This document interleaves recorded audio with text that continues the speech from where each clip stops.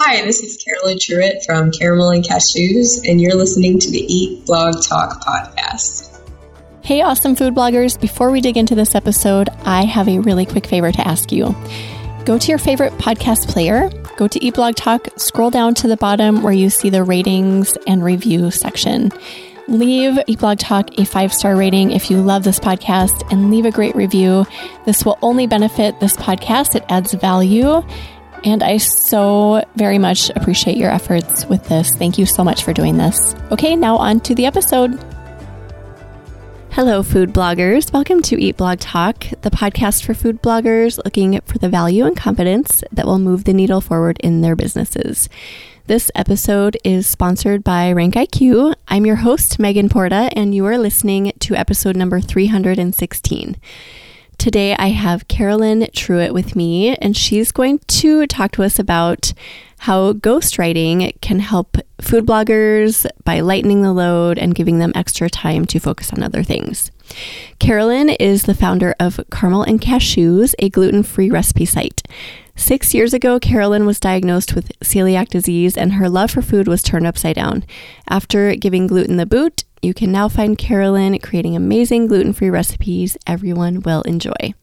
Carolyn, how's it going today?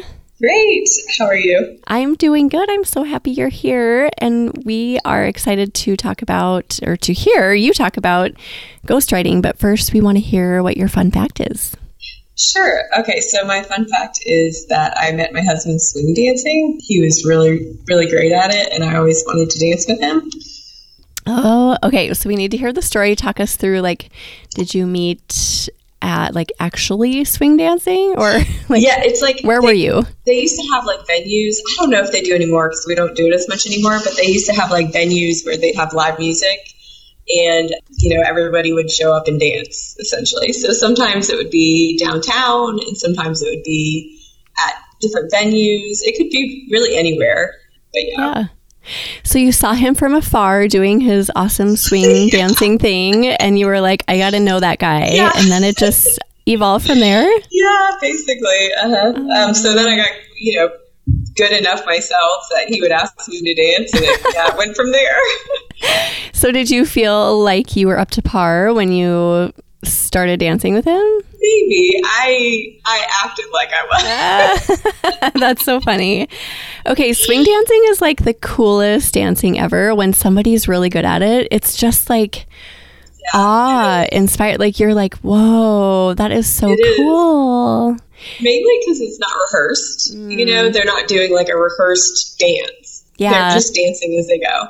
So you have to remember all the potential moves, right? And then you just kind of...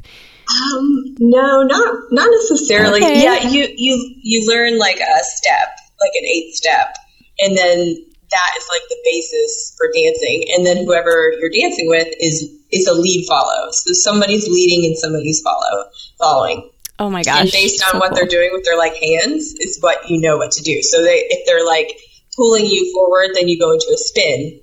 It's kind of like that.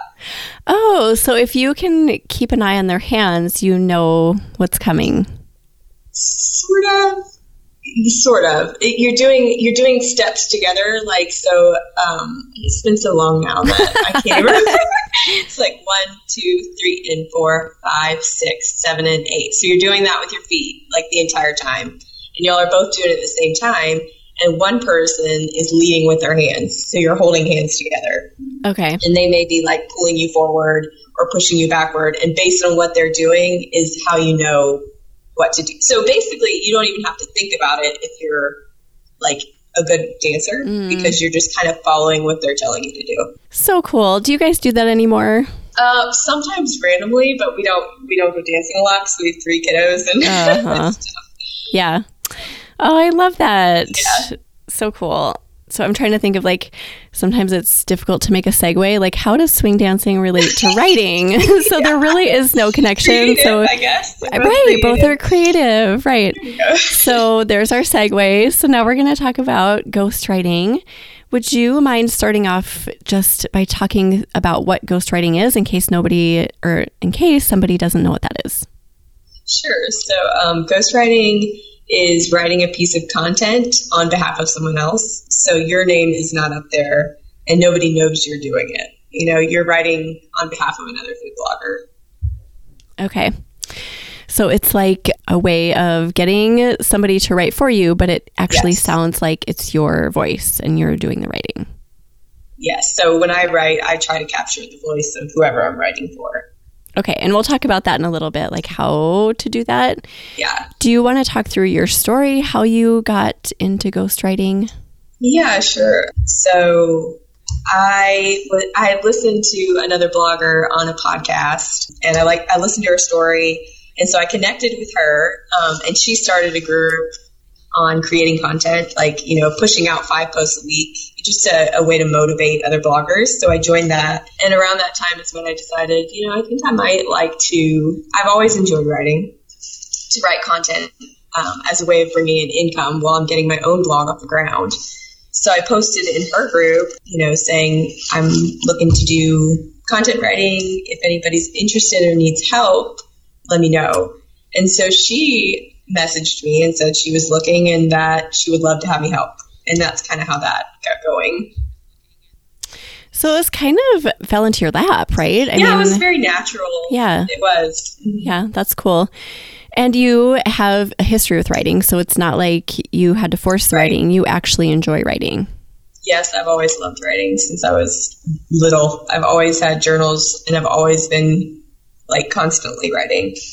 So if somebody is listening and they just align with this and they enjoy writing too, then this could be an avenue. Now, not everybody does enjoy that portion of it. No, writing for some people is like a huge ordeal. Mind block. Yeah, right. It's a huge block. So if you enjoy it, know that there are other people out there who don't, and then you can actually dive into something that you enjoy to take something off of the plate of somebody else is kind of the whole concept here. Yes, exactly. So if somebody else doesn't have this natural progression where things just kind of fell into their lap and they do want clients, how do you recommend they go find a client? One way, now this isn't directly going to find a client, but one way to do that, that was natural, but it happened because I connected with her before I was looking for clients. So I think that's huge too, is just always connecting with other food bloggers for the sake of connection and not necessarily gaining clients. And then you've already, have friends and connections that are food bloggers, and that can lead to something. That's a little bit, less direct, and there are direct ways, but I do think that's important.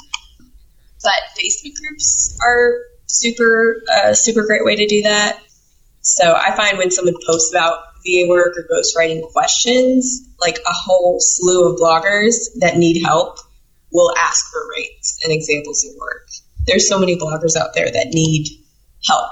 There's so many things on their plate, and that it gets to a point that you kind of have to outsource. Yeah.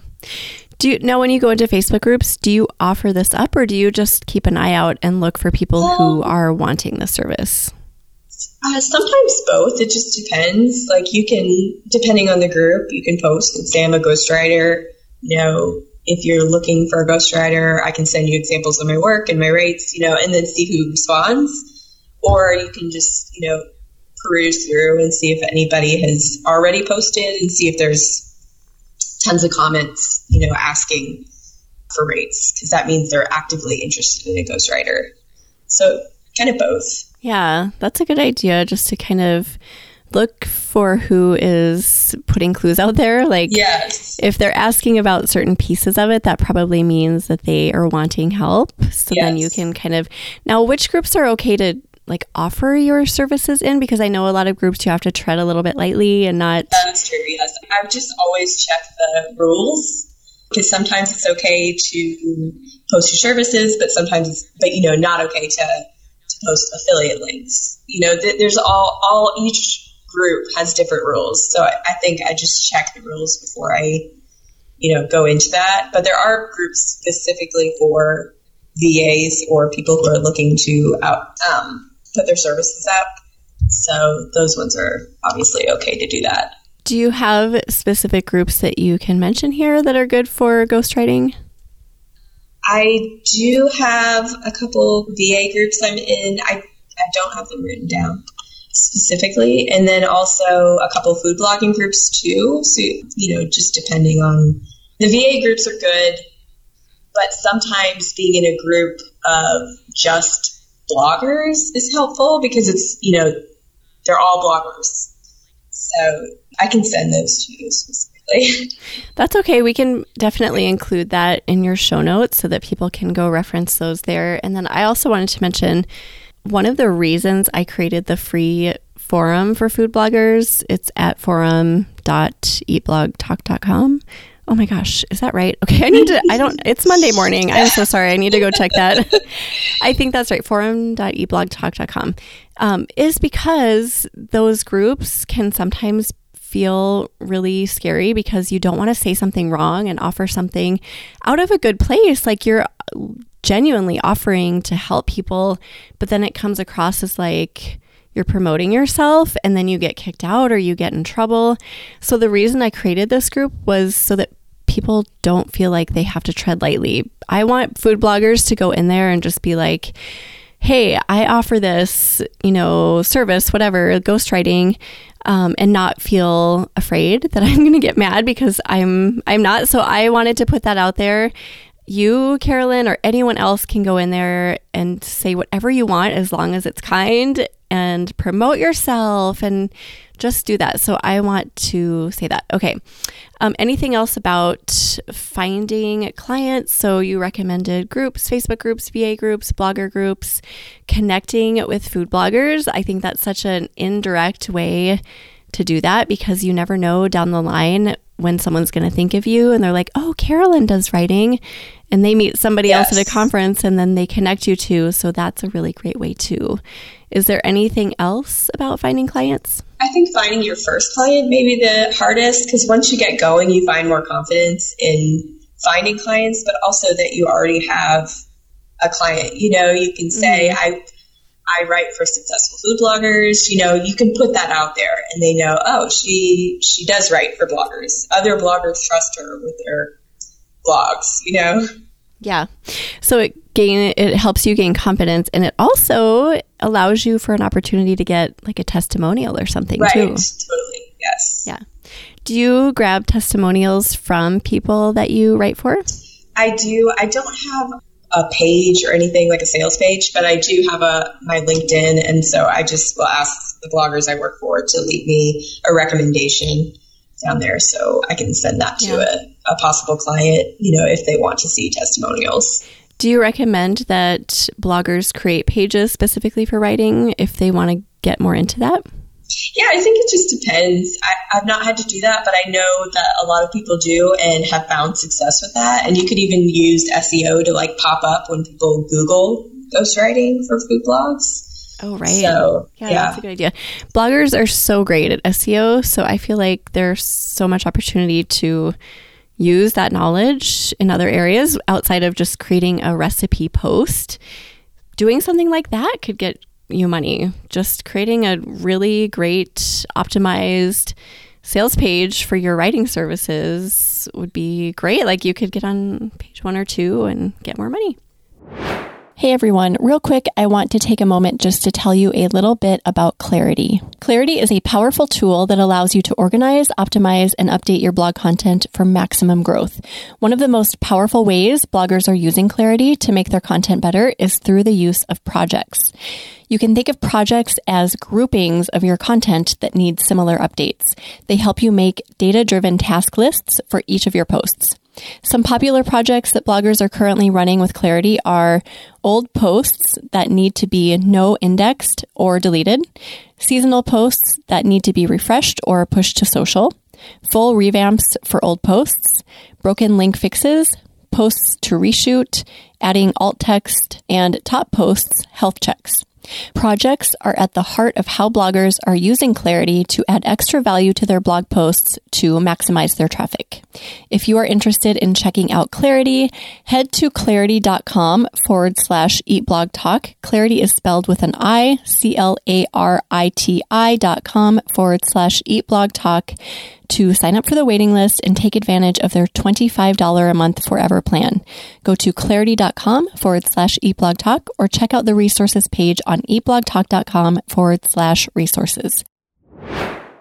So once you find your first client, what do you do? Like, what is the journey that you go through? It really depends on each client, but generally I ask them about the writing process and if they have a format already.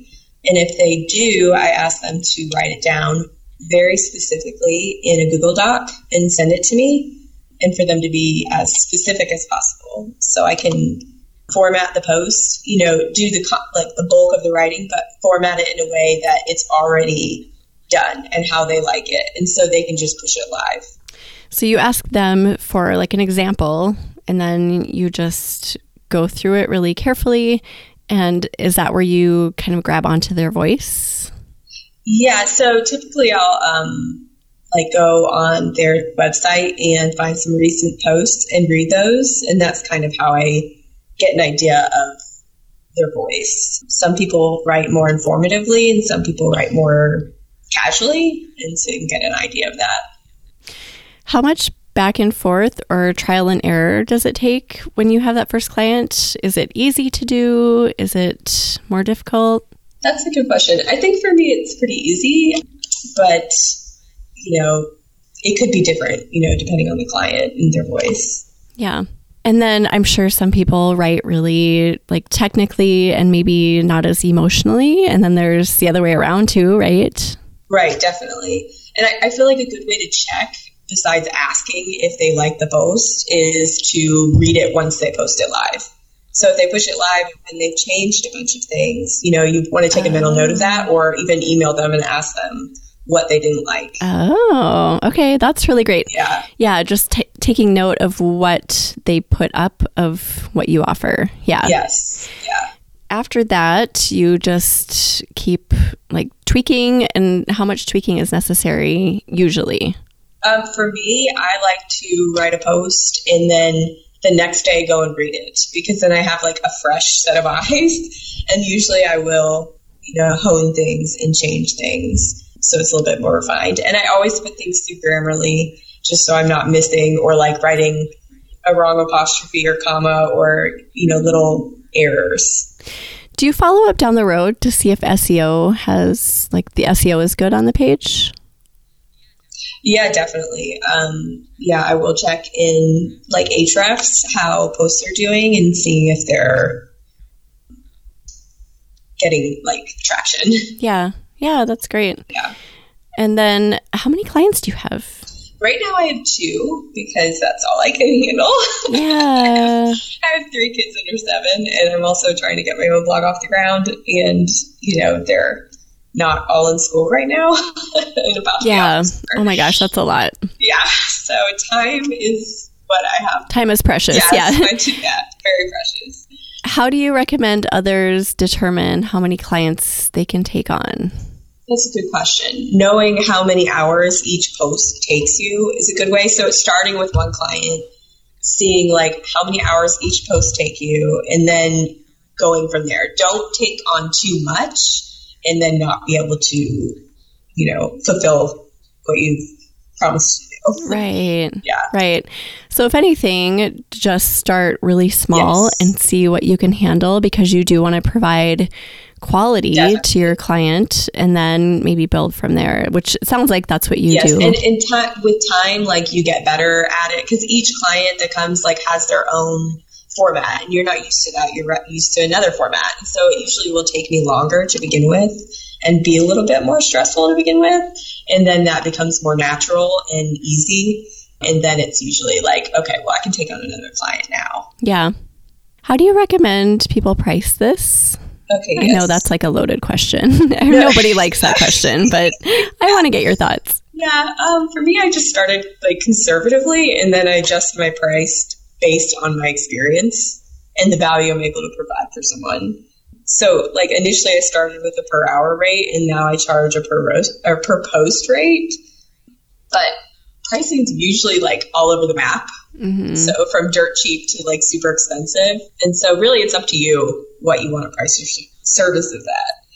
not everyone's going to want to pay what you charge, and that's fine. I think that's a key thing right there, that you aren't going to be able to get just anyone and everyone. You are going to get a select amount of people who are willing to charge or pay you for the value that you are providing, and you just have to be okay with that. I think that is like the hardest thing about pricing, is that you need to just be okay with people saying, nope, I can't pay that. Exactly. Yes. And that's fine. And it really is true that you get what you pay for. So the price someone pays will vary depending on the skill level of the writer too. Everybody is skilled differently. Yeah, right. Okay, so are there other ways that you can provide just lots of value for your clients other than obviously providing them with quality writing? What else do you do to make your clients really happy? Sure. Okay, so you definitely want to keep up to date on your SEO. That's, vital. And so I listen to different podcasts and follow different courses, and I think that helps me stay up to date, especially with SEO changing like it does. Yeah. So like a couple podcasts I like are the Blogger Millionaire podcast, and the Ahrefs Academy was super helpful. And I also took like Stupid Simple SEO, things like that, just are really helpful. Anything else to stay up to speed on outside of SEO, or do you think that's the most important thing? I think that is definitely important, but I think there's other things for sure. Making sure the posts are really meaty is important, especially if you want it to rank at the top. Checking what posts are ranking for that keyword and what they've covered in those posts is important to check those things. Also, I guess not everybody has this, but just having extensive knowledge in food. Like the more you cook with food, the more you work with food, the more you know about it, and the more natural that is, and the easier it is to answer FAQs and to know the ins and outs of what that person reading that post needs to know. That's a good point. You do kind of have to know about food. And I think if food bloggers are listening, which that will be our main audience here, hopefully you know about food if you're a food blogger. Yeah. So that's a given. But then do you do keyword research for the people that you ghostwrite for? I have not done keyword research yet. I do with the main keyword they send me. I do keyword research, but I don't find the keywords for them. Okay. So they provide you with the focus key phrase, and then you do your own strategizing as you write the post. What do you use? What tools do you use to help you with that? Yeah, well, it really depends on the client, because one of my clients sends me a long list of keywords that I think from Rank IQ, and so I'll put all those into the post for her. And then another client just sends me the main keyword, and I do the research. So it kind of depends. But for me, with the keyword research, typically if it's an update post, I'll go in and look at what keywords it's ranking for currently, and if they're on page 1 but not ranking top 3, then I'll sprinkle those keywords throughout the post. And then sometimes I'll use Rank IQ as a guideline just to see what main keywords are being used in the top couple posts, and I'll try to put some LSI keywords in there, but not you don't want to stuff the post with keywords either. Yeah. Right. Making it sound natural, but also including all of the juicy stuff, right? Definitely, yes. Yeah. So do you think that doing this, adding ghostwriting to your business, has really helped to grow your business and your blog?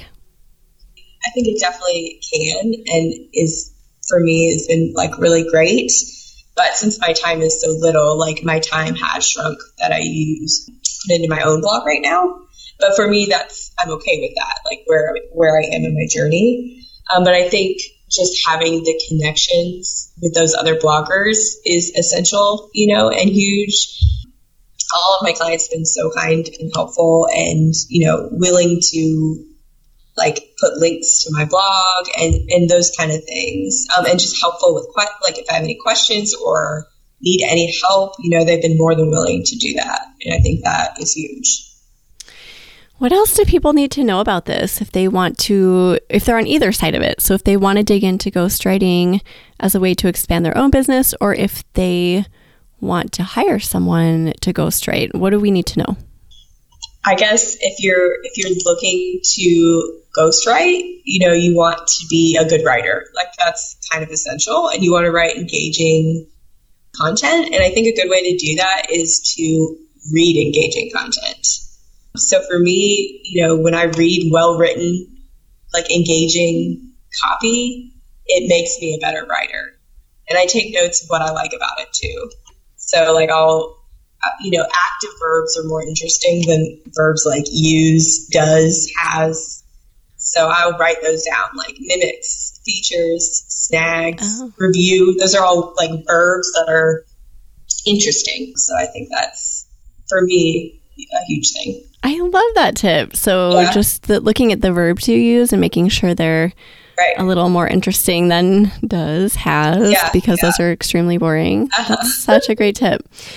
Okay, so you need to be a good writer. Just, I like your suggestion about making sure that you go and read other content that is engaging and that you really like, that maybe is producing like some sort of creativity with you inside of you when you read it, and like really inspires you somehow.